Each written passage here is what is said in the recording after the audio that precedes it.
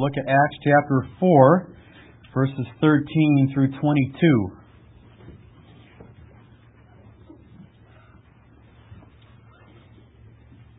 As you're turning there, let me just bring you up to speed. A lame man was sitting at the temple.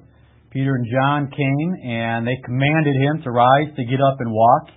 And indeed he did. All the people ran towards what had happened because they wanted to see this great miracle. Peter seized the opportunity to preach the gospel, to tell them that they had crucified Christ, but if they would repent, forgiveness would come, times of refreshing would come. The religious leaders heard about this. They were not very happy. They had Peter, John, probably the lame man, arrested. The next day, Peter and John appeared before these religious leaders, and 13 begins it right in the middle of that episode. Now when they, the religious leaders, saw the boldness of Peter and John, they perceived that they were uneducated common men. They were astonished, and they recognized that they had been with Jesus. But seeing the man who was healed standing beside them, they had nothing to say in opposition.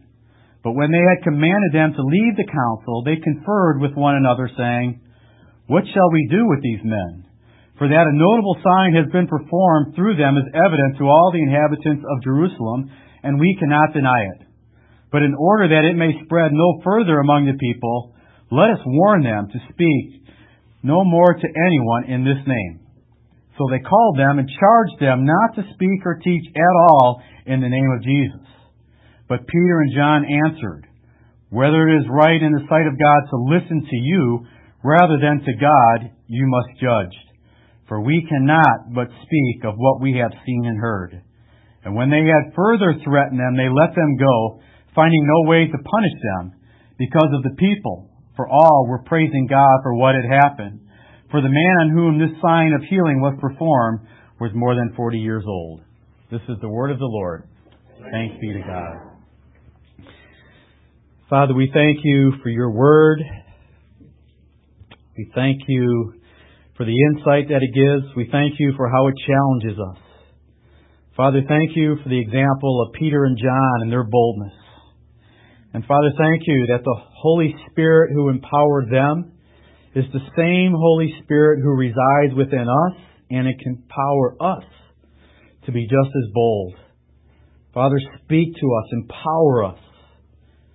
For the only way we can live bold, courageous Christian lives is by the power of the Holy Spirit. And we pray in Jesus' name. Amen. You may be seated.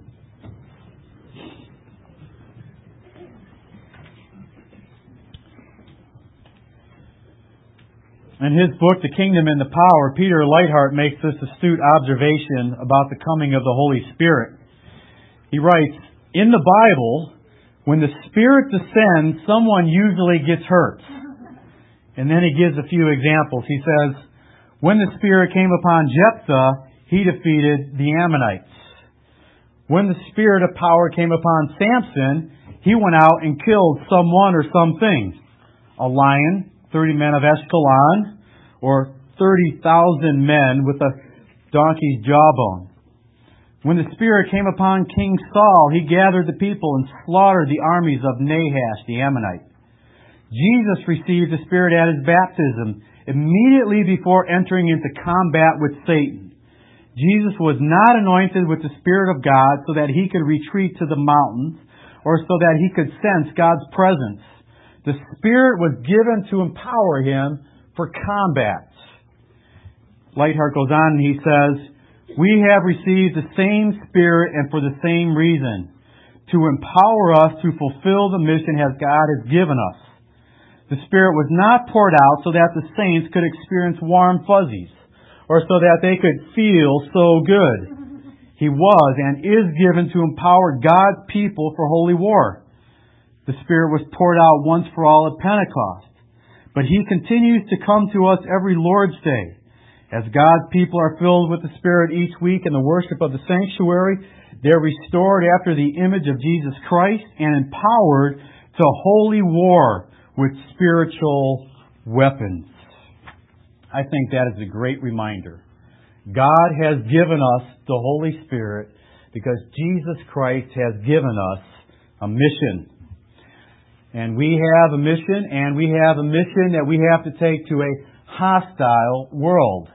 And if you don't think that unbelievers are hostile to the gospel, then just try, for example, inviting them to church next Sunday.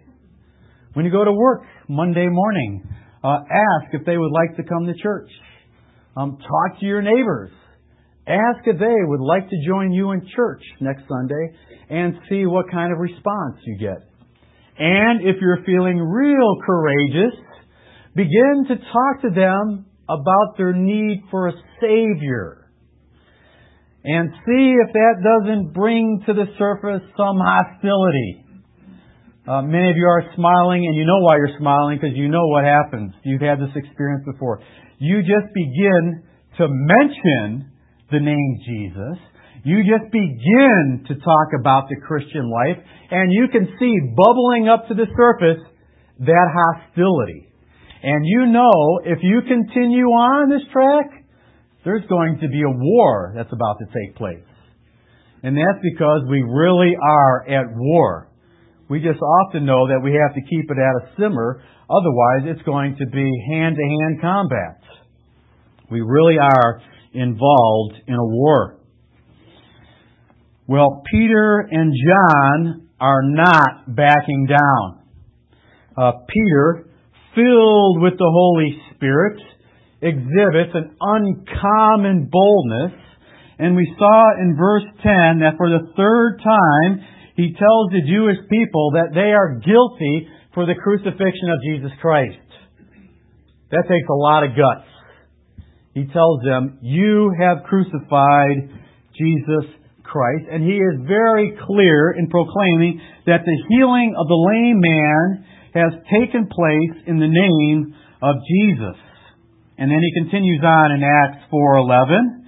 And he tells the people that Psalm 118:22 is fulfilled by them. They are the religious leaders, the ones who rejected the very stone that God has now used to be the cornerstone of the new building, the new temple, the church. Peter isn't done. He goes on in verse 12. And he tells them that there is salvation in no one else, for there is no other name under heaven given among men by which we must be saved. He makes it very clear. If you want to be saved, you have only one hope. There's only one road to heaven, and that road is Jesus Christ. Well, we pick up the story from there, and we're told in verse 13 that when the religious leaders saw the boldness of Peter and John, and perceived that they were uneducated common men, they were astonished. I think they were flabbergasted. I think they expected Peter and John to cower in intimidation. This council is also known as the Sanhedrin. It's made up of the top religious officials of the day, Pharisees, Sadducees, and scribes. And just imagine being called in to the highest religious leaders of the day. They're seated with all their garments. Peter and John are before them. And I thought the very sight of this council would have been enough to intimidate Peter and John. I think the religious leaders were thinking, these guys are going to be scared to death. They are not scared to death. We're told specifically that Peter is filled with the Holy Spirit. And again, he is renewed with power just for this occasion. And he speaks boldly. And when the religious leaders see this, I think they take a step back and they are absolutely astonished that Peter would be so bold before this group. Now, why are they astonished? Two things very clearly. Number one, because of the boldness that we mentioned. Number two, I think because of the eloquence of Peter and John. They perceive that they are uneducated, common men. And yet these uneducated common men who are standing on trial are arguing with such force and such logic that the religious leaders have nothing to say. And let's remember that this is the fulfillment of John's promise that he gave to his disciples. If you have your Bibles, turn back to Luke 21, where we see this promise. Luke 21, and we'll pick it up in verse 12. Jesus is speaking to His disciples, and He says, "But before all this, they will lay their hands on you, persecute you, delivering you up to the synagogues and prisons, and you will be brought before kings and governors for my name's sake. This will be your opportunity to bear witness. Settle it therefore in your minds, not to meditate beforehand how to answer. For I will give you a mouth and wisdom which none of your adversaries will be able to withstand or contradict." And that's exactly what's happening on this occasion. God has given them the words, and the religious leaders have nothing to say in response. Verse 16 says, "You will be delivered up, even by parents and brothers and relatives and friends, and some of you they will put to death." That I find fascinating. They will be arrested, put in prison, which is an opportunity to bear witness. And they will be given the words to speak, even though they may on occasion, and they were on different occasions, put to death. And we mentioned last week that Peter and John had no idea how this may have turned out. Jesus had warned them that they would be persecuted, and Peter was told specifically how he would be a martyr. So they had no idea what the outcome would be. I think perhaps they even thought that this was their only opportunity to testify concerning Christ, because they might be executed by this council just like Jesus was executed. But regardless, they're coming before the council, and they are very bold, very clear about salvation and the guiltiness of the religious leaders. Verse 14 says, "But seeing the man who was healed standing beside them, they had nothing to say in opposition." So Peter and John are there, and the healed man is standing right there beside them. Perhaps he was rested as well, but he's right there. And remember, there's a gallery out there as well. People are watching all this take place. And the lame man is standing right there. What are they going to say? Stop healing cripples. No more miracles. There would have been a revolt. What could they say? The healed man standing right there. They could not respond to Peter and John. They had nothing to say. Verse 15, "But when they had commanded them to leave the council, they conferred with one another." So they have Peter and John, the lame man, perhaps other people step out and they meet together in private, and they want to talk this over. We have a situation on our hands. What are we going to do about this? So they confer together, verse 16, saying, "What shall we do with this men?" What shall we do with these men? For that a notable sign has been performed through them is evident to all the inhabitants of Jerusalem, and we cannot deny it. This demonstrates the wickedness of the human heart. Notice they're gathering together in private. Nobody else is listening in on their conversation. And they're saying to one another, "Hey, this man who has been lame for over 40 years has been healed. Everybody in Jerusalem knows about it. There's nothing that we can say." Notice that they don't join in the celebration.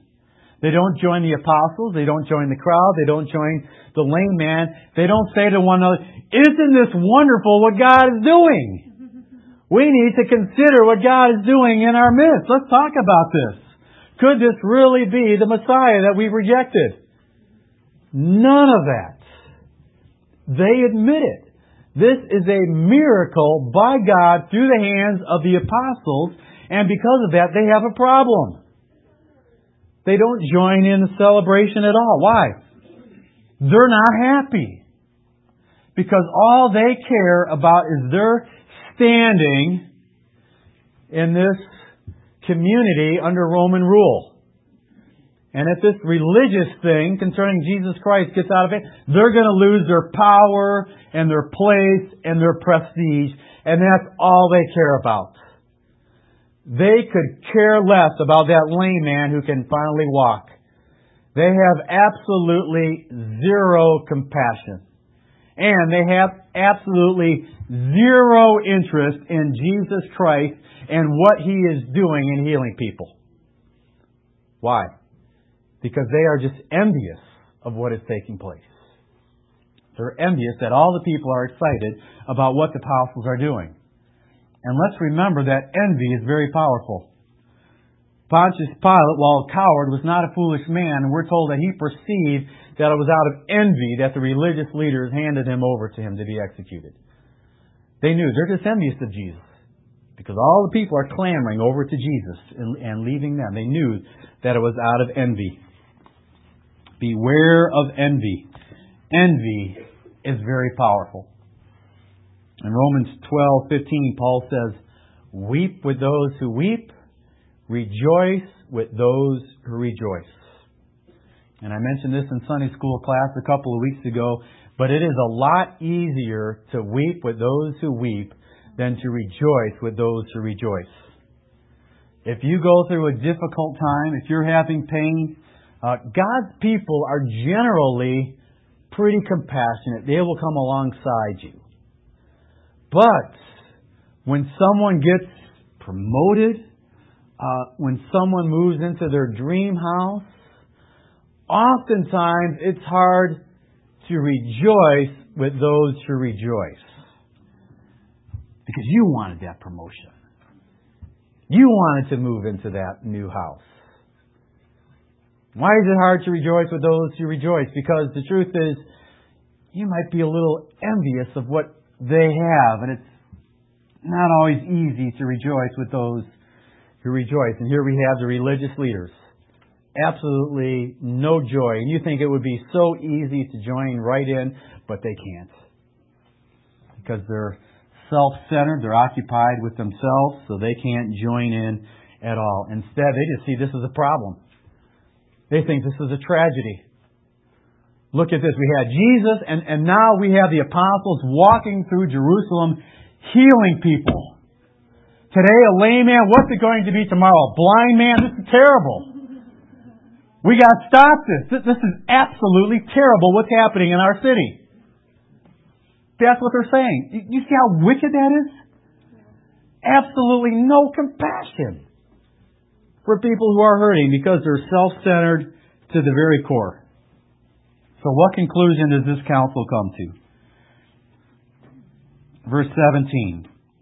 But in order that it may spread no further among the people, let us warn them to speak no more to anyone in this name. Isn't that something?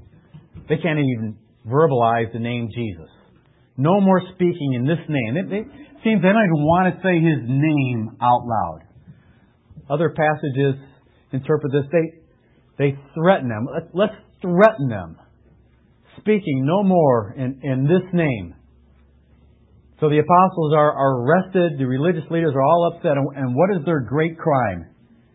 Healing in the name of Jesus. And they got to stop it. No more of this. We got to call them in. So sure enough, they do. They call them in and charge them not to speak or teach at all in the name of Jesus.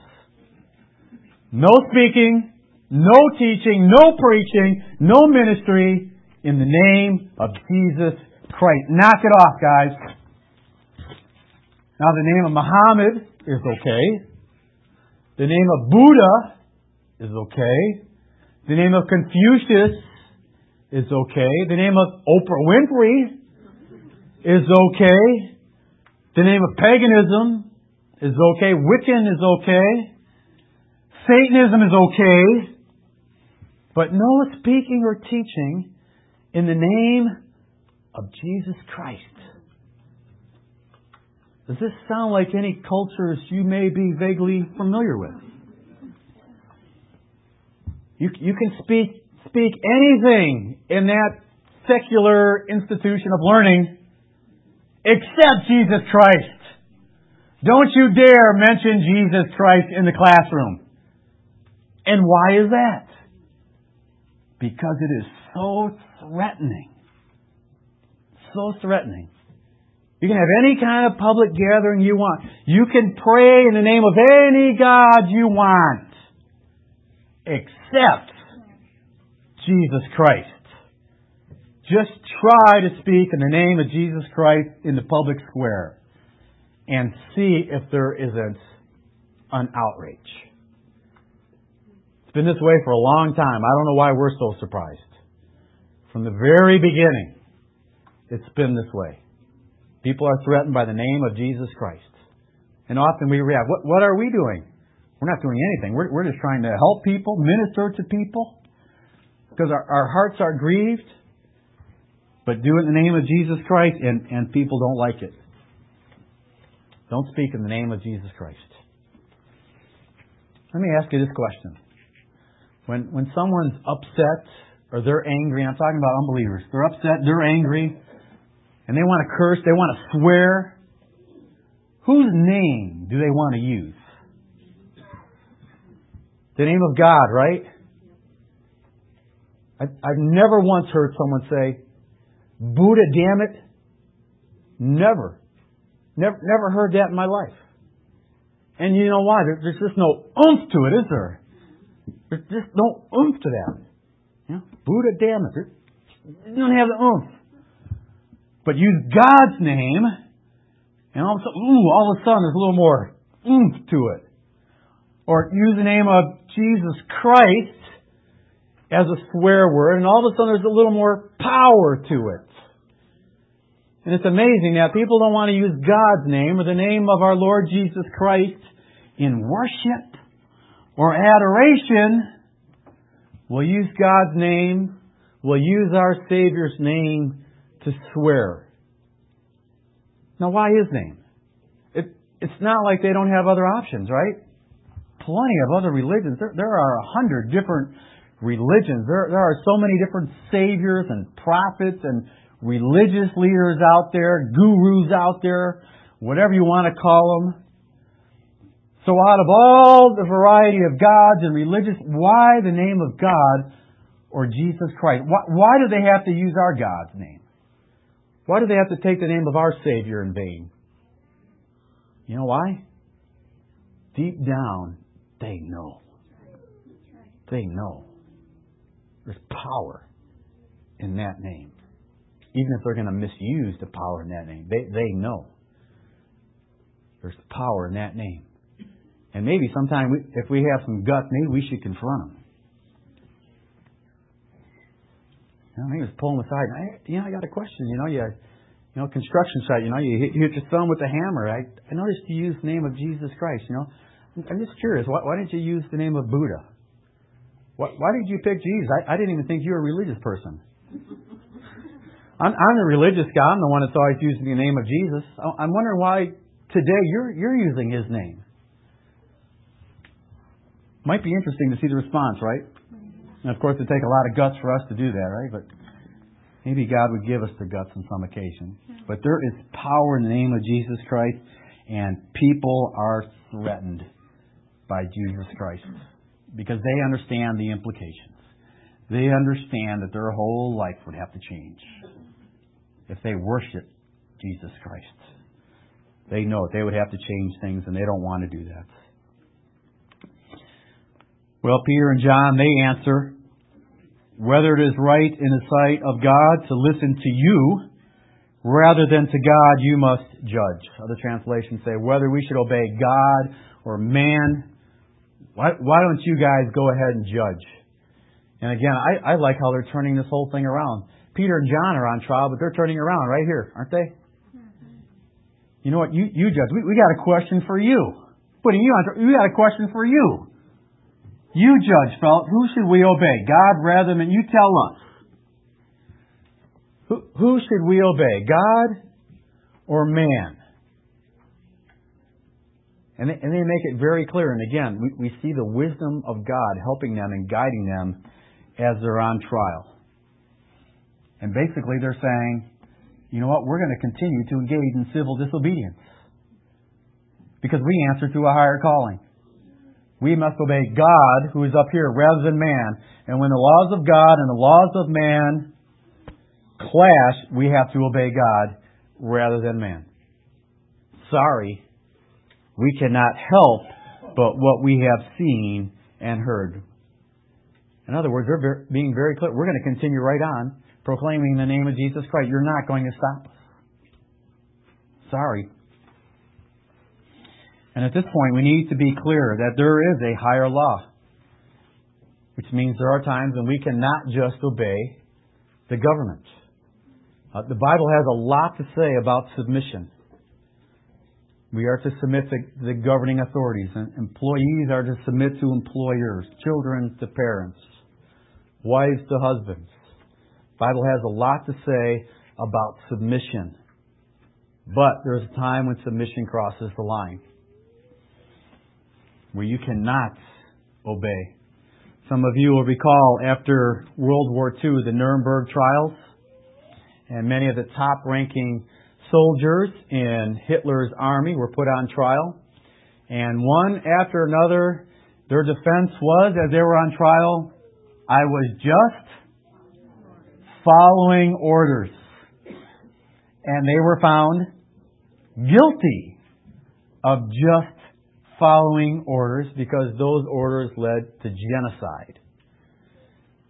And they were not to follow those orders. They were not to be submissive. They were to rebel against those orders. And this is where it gets difficult sometimes. Also during World War II, some of you may recall the story. I forget which member of the Corrie ten Boom family it was, but they were hiding Jews in their home.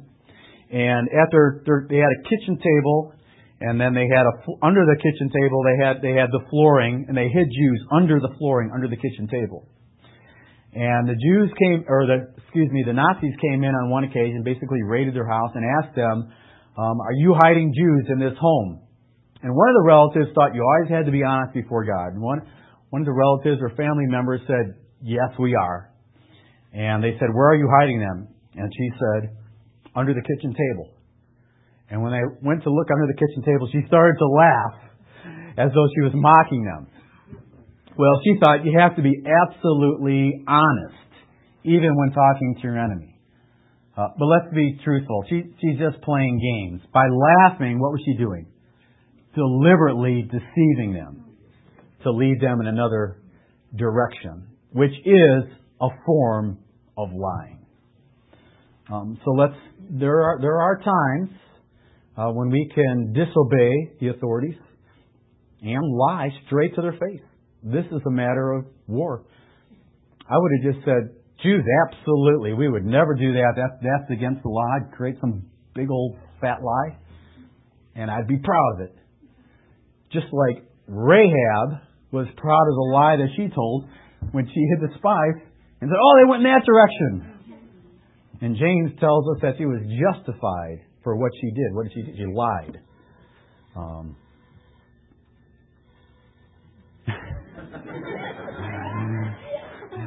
I cannot tell the truth. Or excuse me, I cannot tell a lie. Please shut off the phone now. But this gets difficult sometimes. These ethical dimensions, these ethical dilemmas that are before us, which means we have to be very clear on what God requires. We have to know what He commands and what He forbids. So when that difficult situations come up, we know very clearly this is right, this is wrong.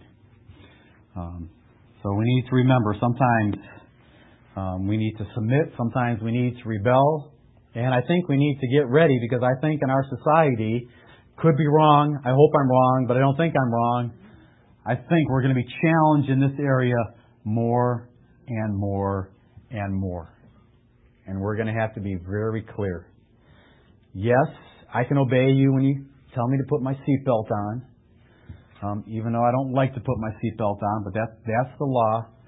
But if you come into the church and you tell me that as a pastor there's anything in this book that I can't address because it's politically incorrect or considered hate speech by you, sorry, I have to obey God and I'm going to continue to preach it, even if you make a law against it.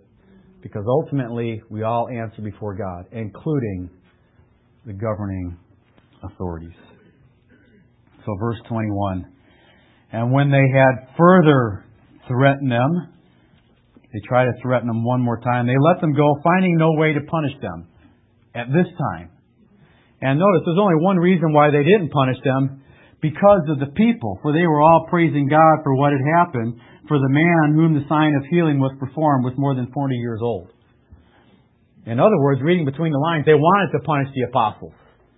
They wanted to do more than just threaten them. They wanted to punish them, perhaps flog them so that they would stop this shameful preaching in the name of Jesus Christ. But because all the people were so excited and praising God because of the miracle, they couldn't do it. Because then all the people would come against them. So they were stifled on this occasion. They had nothing to do but let Peter and John go with a warning. Now, in conclusion, let's just ask one question.